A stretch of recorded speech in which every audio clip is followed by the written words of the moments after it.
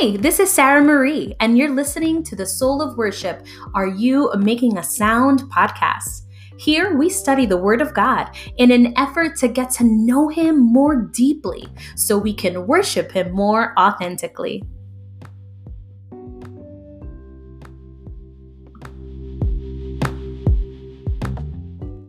Welcome to Season 2 of the Soul of Worship, Are You Making a Sound podcast.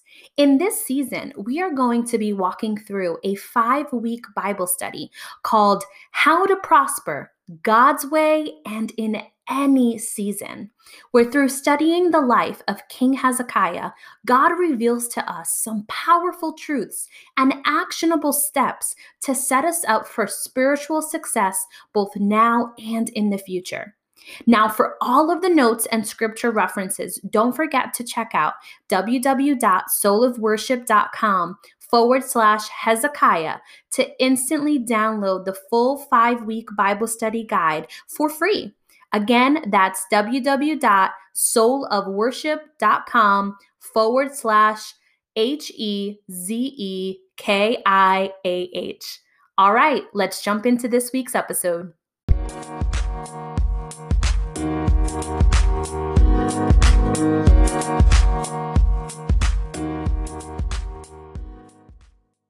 Week 4, prepare for the counterattack. Picture this. You've finally started to turn your life around. You're making good decisions, putting God first, and trusting in Him. Life is good. Then suddenly you're faced with a huge battle and you start to think, I thought when I started to follow the Lord that everything would be butterflies and rainbows. Sarah Marie, you said that this was the path to prosperity. My brothers and sisters, I assure you that this is the way, the godly way. But another critical key to prosperity is to already expect the enemy to send a counterattack your way. In this week's study, we are going to read how Sennacherib, the king of Assyria, challenged King Hezekiah after Hezekiah had taken all of these godly steps to bring the people of Judah back into the ways of the Lord. Now, when we know the enemy's tactics ahead of time, we can prepare for the counterattack. We do not have to be caught off guard. Instead, we can stand confidently that we are serving a powerful God who backs us up. But we must be armed with His truth and seek His direction for every battle that we face. So now let's get into the details of this battle against Sennacherib. So you can actually read through the details of Sennacherib's attack in 2 Kings chapters 18 and 19, 2 Chronicles chapter 32, and also in Isaiah 36 and 37. I encourage you to read through them all to really get a full picture of what happened here. In 2 Chronicles chapter 32, verses 1 through 5, we see that the word says that after these deeds of faithfulness, Sennacherib, king of Assyria, came and entered Judah. And Hezekiah quickly began to prepare the people to engage in warfare. They fixed a broken wall, making it even higher, and made weapons and shields in abundance. And before that, Hezekiah also commanded that they stopped the water from flowing into the land in which Sennacherib had entered. Hezekiah also encouraged the people in verses 7 and 8, saying, Be strong and courageous. Do not be afraid nor dismayed before the king of Assyria, nor before all the multitude that is with him, for there are more with us than with him. And with him is an arm of flesh, but with us is the Lord our God to help us and to fight our battles. And the people were strengthened by the words of Hezekiah, king of Judah.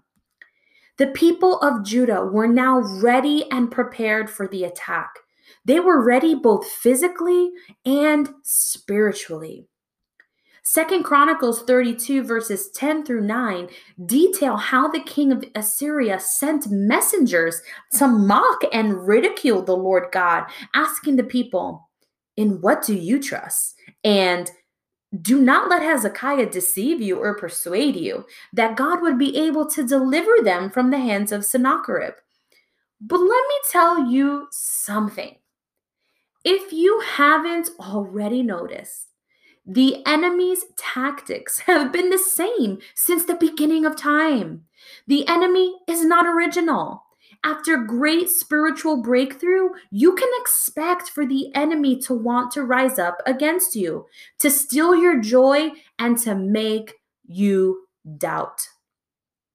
He caused doubt in Adam and Eve in the garden by saying, "Did God really say you couldn't eat from the tree of life?" He tried to cause doubt when tempting Jesus in the desert by saying, "If you are really the Son of God." Now, read Matthew chapter 4, verses 1 through 11, and take notice of how Jesus himself fights the enemy. He fights with the truth of the word of God. And so in this moment, the king of Assyria was trying to cause doubt in the people of Judah, trying to convince them that God wasn't able to protect them, just like the other idols and gods weren't able to protect the other cities that the king of Assyria had already conquered. Spoiler alert, it doesn't work. See, we do not have to be caught off guard. As soon as you notice that the enemy has come into your land, cut off the water and guard your heart. Do not allow the enemy to take any ground. Protect yourself by the power of God. Build up your walls by believing in his truth, and equip yourself with spiritual weapons and shields. We overcome these battles by following the example of what King Hezekiah did and also what he does next, which we will read in 2 Kings. Hezekiah instructed the people to keep their peace, and Hezekiah turned to the Lord for help and guidance. 2 Kings 18:36 says, "But the people held their peace and answered him not a word, for the king's commandment was, 'Do not answer him.'"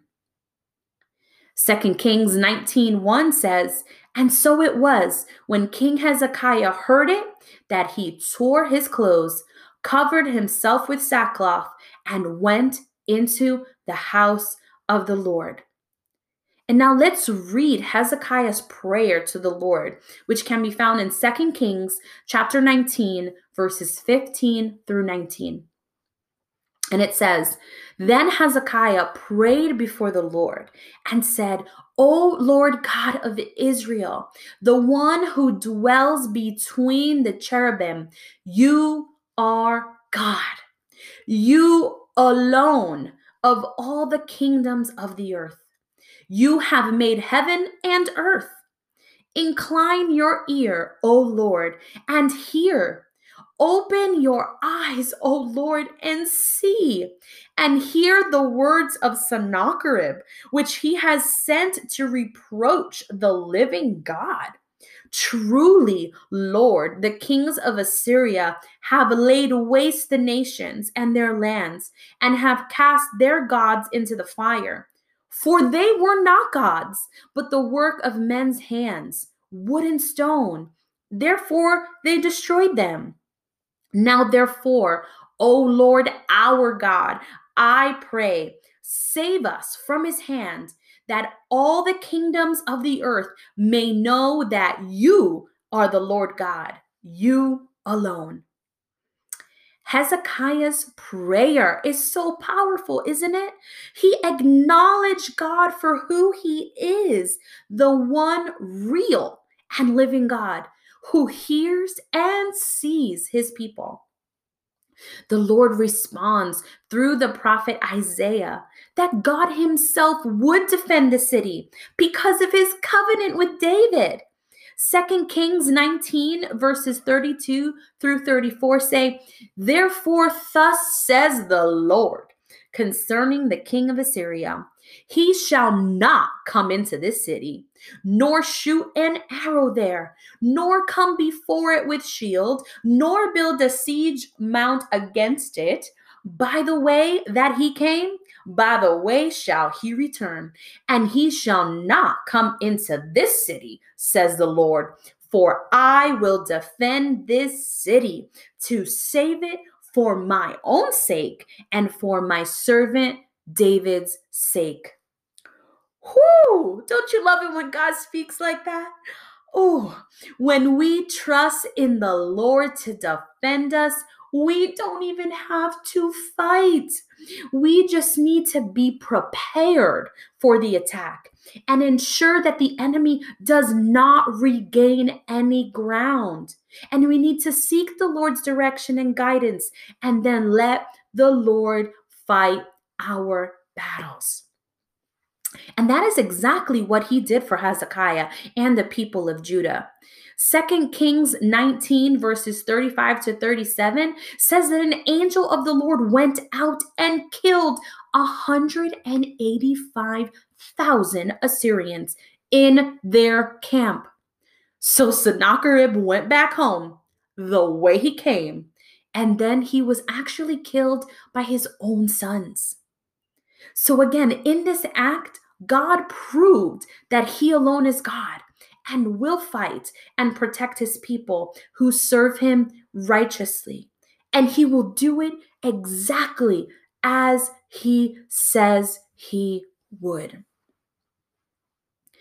Now you might be asking, all right, how do I apply this to my daily life? I'm going to tell you 5 steps on how to prepare for the counter attack in your life. Number 1, once the enemy has been identified in your camp, once you realize with your spiritual eyes what is going on, cut off all resources that enemy may be feeding on, just the same way that Hezekiah cut off the water from the enemy's camp. Number 2, build up your walls and prepare your spiritual weapons. Protect your heart by remaining faithful to God. Surround yourself with truth about who God is by knowing your scriptures. And do not give up. Number 3, keep your peace. Let the Lord do the actual fighting. Number 4, humble yourself before the Lord and seek his direction. He will tell you what to do and how to fight that specific battle. And number 5, be still and watch as the Lord delivers you. Remember what it says in Isaiah 54:17. It says, "No weapon formed against you shall prosper, and every tongue which rises against you in judgment you shall condemn. This is the heritage of the servants of the Lord, and their righteousness is from me, says the Lord." Jeremiah 1:19 says, "They will fight against you, but they shall not prevail against you. For I am with you, says the Lord, to deliver you." Declare this year, declare this season to be the year, to be the season that you no longer allow the enemy to succeed in any of his battle attempts. Do not be caught off guard. Be ready, stay alert, and then stay deeply rooted in his truth, confidently trusting in the Lord. Because, my friends, the Lord God of Israel, the creator of the earth, the God who sees and the God who hears you, he will come to your rescue.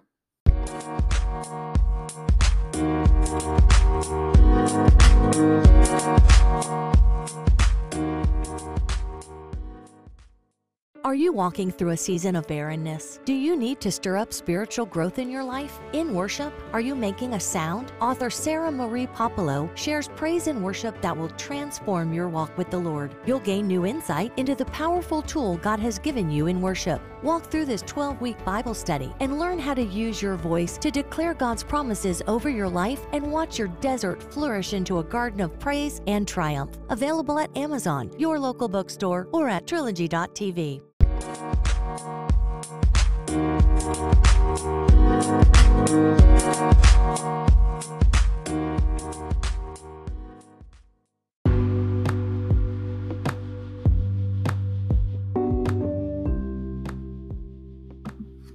All right, that's it for today's episode. Now, don't forget to follow the Soul of Worship Ministry on Instagram and Facebook and join the email newsletter so you never miss out on new Bible study resources and live Bible study and worship events. Find it all on www.soulofworship.com. Until next time, keep on praising.